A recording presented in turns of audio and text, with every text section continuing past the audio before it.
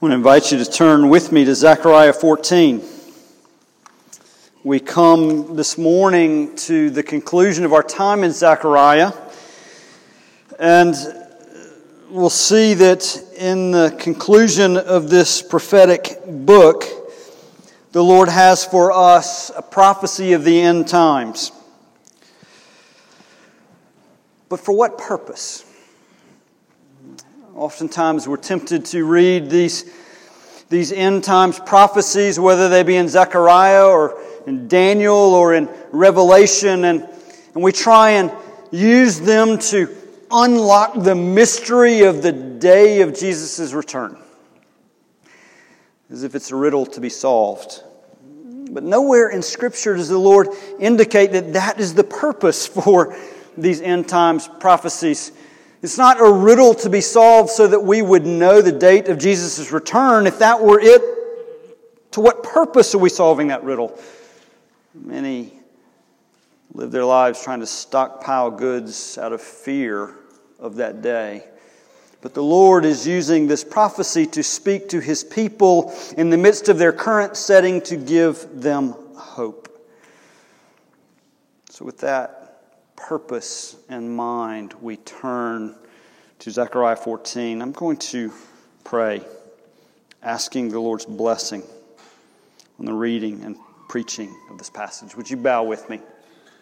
Father, as we come to this text, we humbly ask that you would give us understanding, that you would, through that understanding, bring the conviction and comfort of the gospel, that we might see Jesus and know our place in Him. Do this, we pray, in the name of Christ. Amen.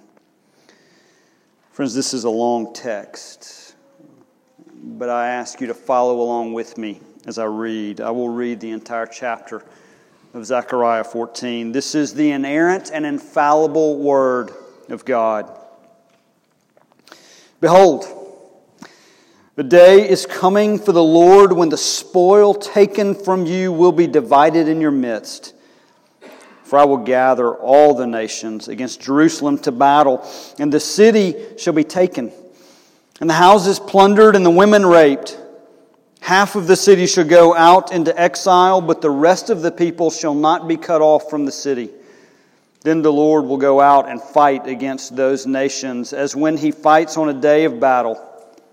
On that day, His feet shall stand on the Mount of Olives that lies before Jerusalem on the east.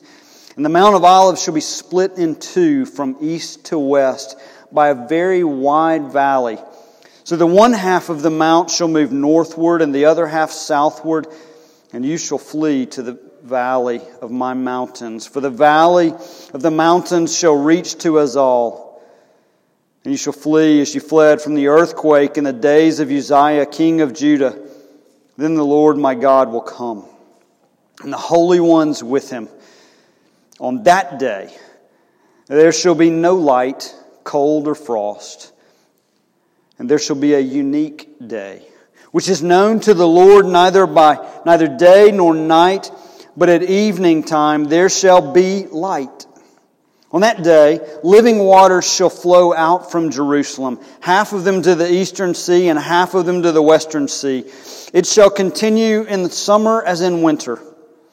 The Lord will be king over all the earth. On that day, the Lord will be one, and His name one. The whole land shall be turned into a plain from Geba to Ramon, south of Jerusalem. But Jerusalem shall remain aloft. On its site from the gate of Benjamin to the place of the former gate, to the corner gate, and from the tower of Hanel to the king's wine presses. And it shall be inhabited. For there shall never again be a decree of utter destruction. Jerusalem shall dwell in security.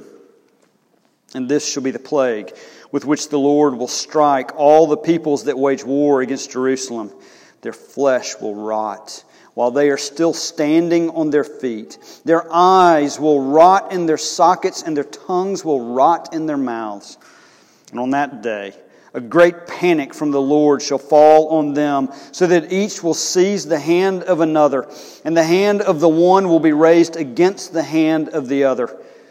Even Judah will fight at Jerusalem, and the wealth of all the surrounding nations shall be collected, gold, silver, and garments in great abundance. And a plague like this plague shall fall on the horses, the mules, and the camels, the donkeys, and whatever beasts may be in those camps. Then everyone who survives of all the nations that have come against Jerusalem shall go up year after year to worship the King, the Lord of hosts, and to keep the Feast of Booths. And if any of the families of the earth do not go up to Jerusalem to worship the King, the Lord of hosts, there will be no rain on them. And if the family of Egypt does not go up and present themselves, then on them there shall be no rain. There shall be the plague with which the Lord afflicts the nations that do not go up to keep the Feast of Booths. This shall be the punishment to Egypt, and the punishment to the nations that do not go up to keep the Feast of Booths. And on that day there shall be inscribed on the bells of the horses, Holy to the Lord. And the pots in the house of the Lord shall be as the bowls before the altar. And every pot in Jerusalem and Judah shall be holy to the Lord of hosts, so that all who sacrifice may come and take of them and boil the meat of the sacrifice in them. And there shall no longer be a traitor in the house of the Lord of hosts on that day. This is the word of the Lord. Amen. What do you long for? As you anticipate the future, as you contemplate the present, what do you long for? What is the deep desire of your heart? Is it for more prosperity? Is it for freedom from the darkness of depression? Do you long for some relationship to be reconciled? Do you long for freedom in that sin struggle that continues to hold you captive? At our core, our longings, these longings, are fundamentally a longing for the wrong to be made right. Within our hearts and within the society at large, we see this desire everywhere around us. Regardless of what you think of the social unrest and the protests that have been going on in our nations, in those protests there is a desire for the wrong to be made right. The image of God within all of us longs for this because this desire has been placed in us by the God who has created us. This desire of our hearts for the wrong to be made right is ultimately a longing for peace. And this longing for peace lies at the heart of this passage. It is a longing for the peace of God, for shalom. Now, shalom, peace, is so much more than the absence of conflict. It is the presence of blessing. It is the end of strife and danger and the coming of true security. The people of Jerusalem who would have received this first reading of this prophecy from Zechariah, they lived in Jerusalem, a city whose name meant the city of peace. And as the Lord had brought them back to Jerusalem from exile, they had seen His work. They had seen the rebuilding of the temple. Structures were coming back. There was signs of prosperity, though there was still struggle. But yet they still had this longing. The longing remained because the structures did not bring peace. Peace was not their experience, nor is it ours. And so into that setting and into this setting, the Lord gives us this passage. In the beginning of the passage, in the opening verses 1 and 2, the Lord is drawing out this longing for peace, this deep desire of our heart as He exposes the wickedness of sin. Look, as we go through this passage, I'm going to focus more on the big picture than many of the individual details. But what I will tell you from this passage and from other end times prophecies that we will see in Revelation is that regardless of the details, there is a run-up of sin and wickedness at the end times. A run-up of violence that we see in this passage in the first couple of verses that is horrific to read about. There is a mobilization of evil. This gathering to do battle against the city of God, or maybe more importantly and appropriately, the people of God. But in these first couple of verses, we see something that for some of us gives pause. The Lord is the one gathering them. God is sovereign even over this run-up of wickedness, and so we ask ourselves, why would He do that? How could He do that? And He does not answer that question. So it's important for us to understand His sovereignty over this wickedness in terms of the movement He's making and the end to which it is headed. He gathers evil for this battle, ultimately that evil will be defeated and judged. We read this, and it fuels our longing. But there's hope even in that fueling, because the first verse opens, "Behold, a day is coming for the Lord, when the spoil taken from you will be divided in your midst." This opening verse is a promise. A promise that the Lord will make all things right. But in that promise, we must also understand that future is not yet here. It's not yet here, but the outcome is not in doubt. The Lord is exposing our longing for peace. But that longing for peace is a longing that will see fulfillment. What begins in this chapter with the winds of war will end with peace. But though the winds of war are crystal clear for us in these opening verses, the ultimate fulfillment of our longing is a bit more confusing when we read it in the passage. Verses 20 and 21 present this picture of the fulfillment. The bells of the horses. What's going on there? Why is the passage bringing us to some mention of the bells on the horses? They were common implements on a common domestic animal. These bells are of no particular importance, but that is precisely the reason they are important in this passage. The common, everyday bell in that day, in the day of the Lord, will be inscribed with the words, "Holy to the Lord." Now let's unpack that just a little bit more. Because you see, in Zechariah's day, those words, "Holy to the Lord," were words that were inscribed on the high priest's turban.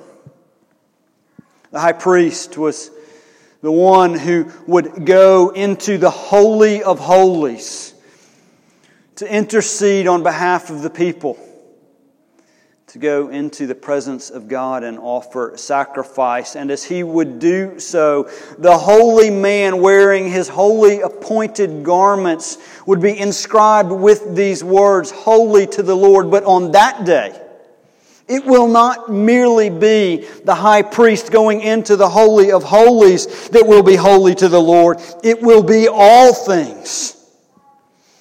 All people, even the bells on the horses and the pots in all of the homes. And that is important, because if those common implements are holy to the Lord, so will be the people of God. The fulfillment of our longing that this passage is pointing to is holiness. The whole thrust of the passage is moving us in that direction. So I ask you, when you hear the word holy, when you hear this call to holiness, what goes through your mind?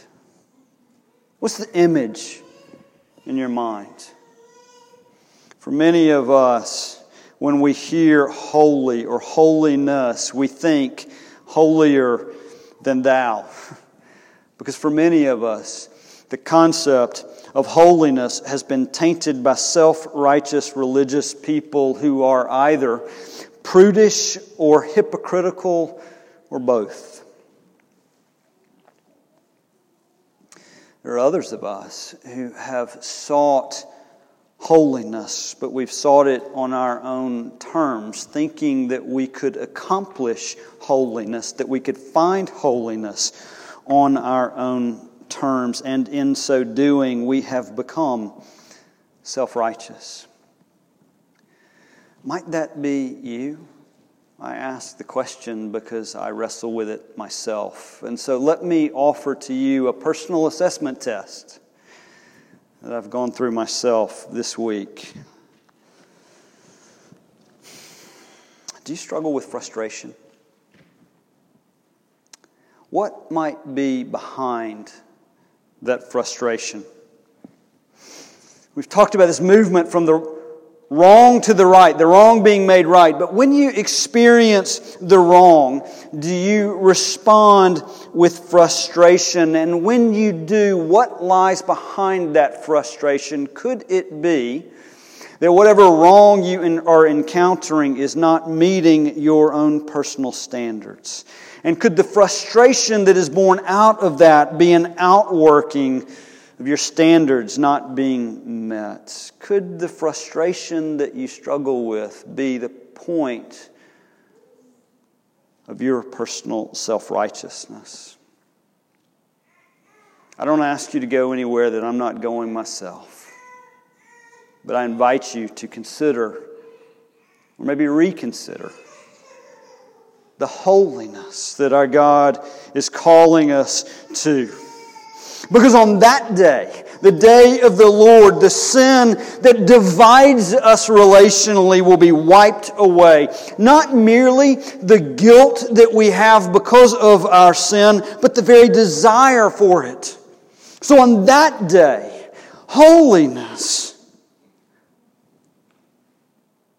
will be complete. That will be the day of holiness. That will be the day of peace. When our longing, the deep longing of our heart for the wrong to be made right, will ultimately be manifested in a longing and an experience of holiness.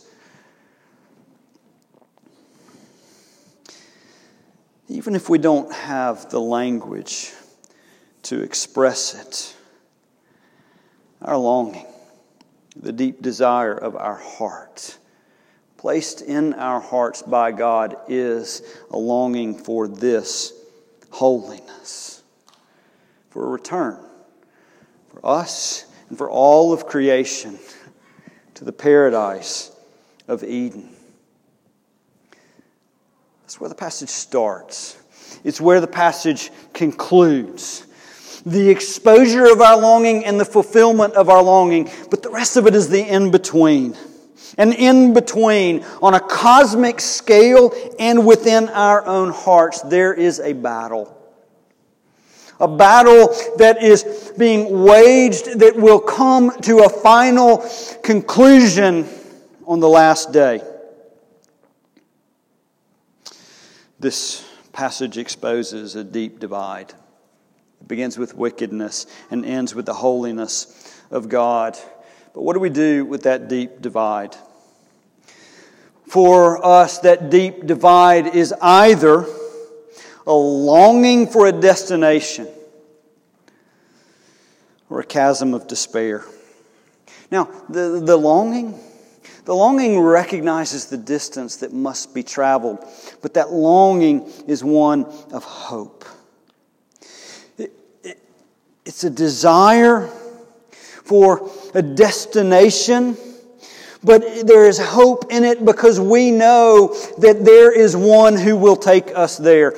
Alternatively, when we have lost sight of that hope, the longing that will bridge the great divide turns into a chasm of despair because we know that that destination, that distant shore is unreachable by us. And the very mention of it brings about the darkness of depression. And so which is it for you?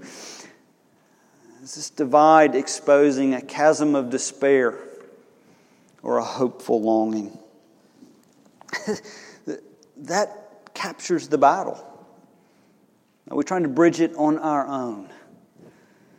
Or are we trusting in another? And with that, verse 3 tells us, points us to our hope. Then the Lord will go out and fight against those nations as when He fights on a day of battle.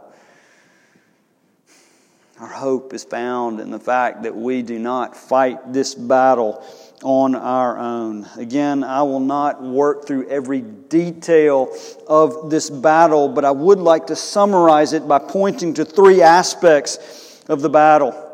The first aspect of this battle is that in it, wickedness is conquered.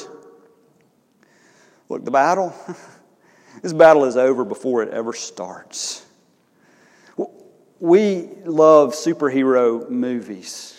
There are whole series that have been made out of them, but there is no superhero that exists in real life or on the movie screen that compares to the Lord Jesus, who is strong and mighty in battle.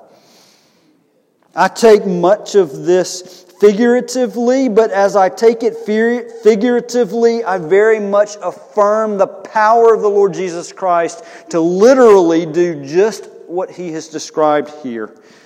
But see what happens when the Lord Jesus shows up for this battle. He plants His feet on the Mount of Olives, a mountain just east of Jerusalem, and with the push of His feet, the mountain is separated northward and southward, creating a deep and wide valley. Earlier this summer, our family was in Colorado, and we were driving just west of Denver, approaching the front range of the Rocky Mountains. And as I-70 goes west out of Denver, you see as it passes through this gap in the mountains. It's as if the mountains have been separated so that a divided highway can cross through them. It's a picture of what we see in verse 5. The mountain is separated by Jesus for a purpose, so that the Lord Jesus might provide an escape for His people going one direction, and the Lord Jesus and His angelic army coming into the battle themselves. Jesus does not run from. Jesus runs to. Through the valley that He Himself has provided so that He can come and conquer. And the outcome of that battle was never in doubt. Verse 9 tells us, and the Lord will be king over all the earth. On that day the Lord will be one and His name one. He will reign, having conquered wickedness, and His name will be one, meaning there will be no challenges to His name. The idols of within our own heart and within the world around us will be defeated forever. Wickedness will be conquered. It's the first aspect we need to see in this battle. But the second is this: wickedness will also be judged. You see this judgment in verses 12 through 15. Again, I take this picture somewhat figuratively, but do not be lulled to sleep by that. The picture that we have of this judgment is horrific. It's a picture of gruesome torment as the enemies of God are judged. See the picture. On one hand, the restraint that the Lord has had over this evil will be lifted as they are cast out by themselves. The restraint will be lifted, and the forces of evil will even turn their battle against themselves. It's a picture. It's a picture of the emptiness of hell away from the presence of God when evil is left unrestrained. And there, as the forces of evil turn the very battle against themselves, there is a picture of them while standing, rotting in place. It's gruesome. It's a gruesome picture of the judgment that will come upon the enemies of God. When Jesus, in the gospel accounts, would speak of this day of judgment, He would speak of those who were cast into the outer darkness, and He describes it as a place where there is weeping and gnashing of teeth. Gnashing of teeth. Imagine the torment, the emptiness of knowing that the door has been shut. The door has been shut and you are cast out to experience for all eternity the judgment due your sin. In Revelation, this judgment then is described as the Lord Jesus casting out His enemies into a lake of fire. Take your pick. But these pictures of the judgment of God are meant to strike terror in the hearts of His enemies. It is meant to strike terror in the hearts of those who will experience the judgment apart from a saving relationship with Jesus. Friends, I urge you this day, hear and heed the call to turn to Christ. Do not face the judgment of God on your own merits. Because Zechariah gives us a terrible picture of that outcome. Wickedness will be conquered. Wickedness will be judged. But that is not the last word in this passage. Because you see, in this battle, peace will be established. The day of judgment, the day when the judgment is meted out, will also be for God's chosen, the day of peace. And for those who are judged, and for those who will experience the peace, the shalom of God, do not miss the duration of this day. Verse 7 speaks of it as a unique day. A day which is known to the Lord. Neither day nor night, but at evening time there shall be light. It's pointing to the fact that this day will not end. When the Lord ushers in His peace, it will be an eternal peace. Revelation captures this by telling us in chapter 21, verse 23, that the Lord our God will be in our midst and He will be our light. There will be no need for sun nor moon. because the Lord will be our light. Friends, we all, from time to time, have good days. But even your best day ends. And your best day pales in comparison to that day. But this day, it's a day of peace that is eternal and will be marked by an ever-flowing fountain of living water flowing out from the throne of God, providing sustenance for all, from sea to sea. And in this peace, this eternal shalom, our worship will be perfected. Look, I've studied it. I don't understand all that is going on in verses 16 through 19. But what I do believe I understand is it points to the worship that will exist and persist in glory. A worship that will consist of those from every nation, tribe, and tongue coming and gathering around the throne, singing praises to our God.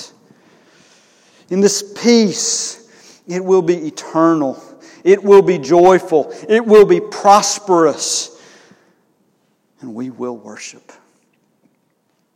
That's the picture that we have in this text, the vision that the Lord has given to close this book of prophecy. And so what do we do with it this morning?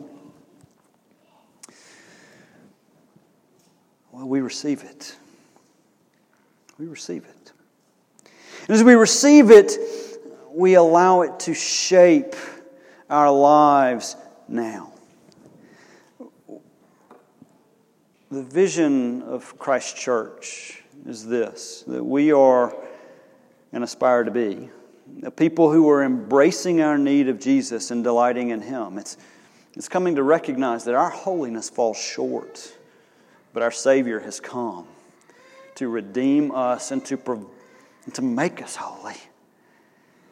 To turn our focus on the one who is worthy of our delight. And when we do that, when we embrace our need and delight in Him, then we join in His work of redemption so that all things begin to reflect the goodness, truth, and beauty of our triune God.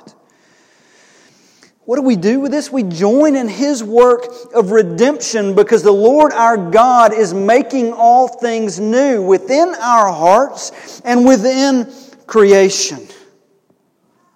So on one hand, to join in His work of redemption means to seek justice, to right the wrongs.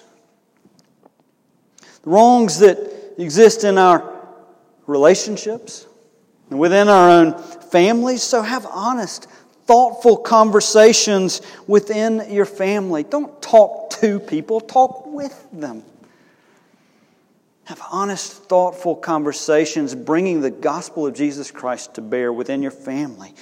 Do so in your workplace. Your work is a gift given to you by God, by which He has equipped you to bring Him to bear in the place of that gifting.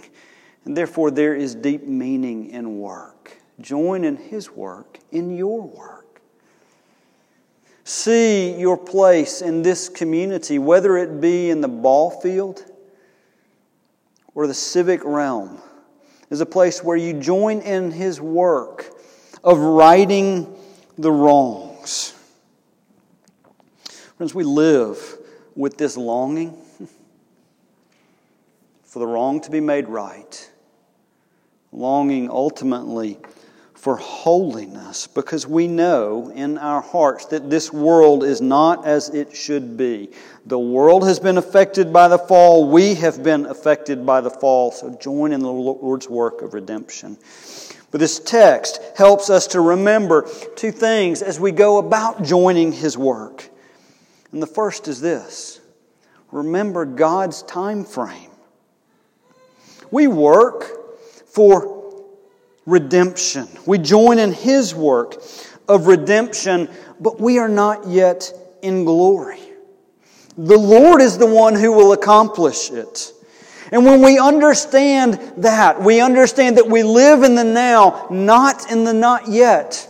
That there is a movement, but it will not be complete until glory. That protects us from despair. It protects us from frustration. Because we're joining Him in a work that ultimately He will be the one to accomplish. We won't see it in this day, but we will on that day. The second reminder that this text gives us as we join in the Lord's work of redemption is this: that our longing for peace is a longing for the establishment of holiness. And that's where Zechariah 14 points us to the gospel of Jesus Christ. In His second coming, that this chapter is all about, Jesus will return as a warrior king. And as He returns as a warrior king, He will come to conquer His enemies. But He will also come to receive His beautiful bride. And that's where those closing verses of Zechariah 14 allude to. We're speaking of the holiness that will exist. It alludes to His beautified holy bride. And there, in His second coming, we see the purpose of His first. You see, Jesus is all-powerful. And He could have established His eternal throne without the cross. But without the cross, there would be no bride. All would receive the judgment due God's enemies, because none are holy, none are righteous, no, not one. It took His first coming to secure the bride. Because then, in His first coming, He came not as the conquering warrior, but as the sacrificial lamb. And on the cross, He bridged the great chasm, turning our despair into hope. Jesus the warrior and Jesus the Lamb are one. And Jesus is the one who fulfills our longings by righting all wrongs. Towards the end of The Return of the King, the third installment in Tolkien's Lord of the Rings trilogy, there's a moment when the evil ring has been destroyed. And those who have given so sacrificially to participate, to join this work of redemption, Sam and Frodo are there. And Sam wakes up from a sleep to see Gandalf. And as he does, he looks up at Gandalf and he says, "Gandalf, I thought you were dead, but then I thought I was dead myself. Is everything sad going to come untrue?" It's a beautiful way of acknowledging what you and I know to be true, or at least our deepest longings know to be true. This world is not right. It is sad, but there is hope that the sad, the wrong, will be made untrue on the day when God redeems all of creation. The world is not as it should be, but on the final day when King Jesus returns, the wrong will be made right, the sad will be made untrue, the curse will be rolled back, and peace will reign on earth. Friends, in Christ and in Christ alone, we can live now in light of that hope. Let us do so for His glory, for His praise, and for His honor. Father, we praise You for the vividness of this picture, for the hope that it brings. And I ask that for all who hear this word, You would apply it to me, to all who listen, that we would know Jesus. That Jesus is one.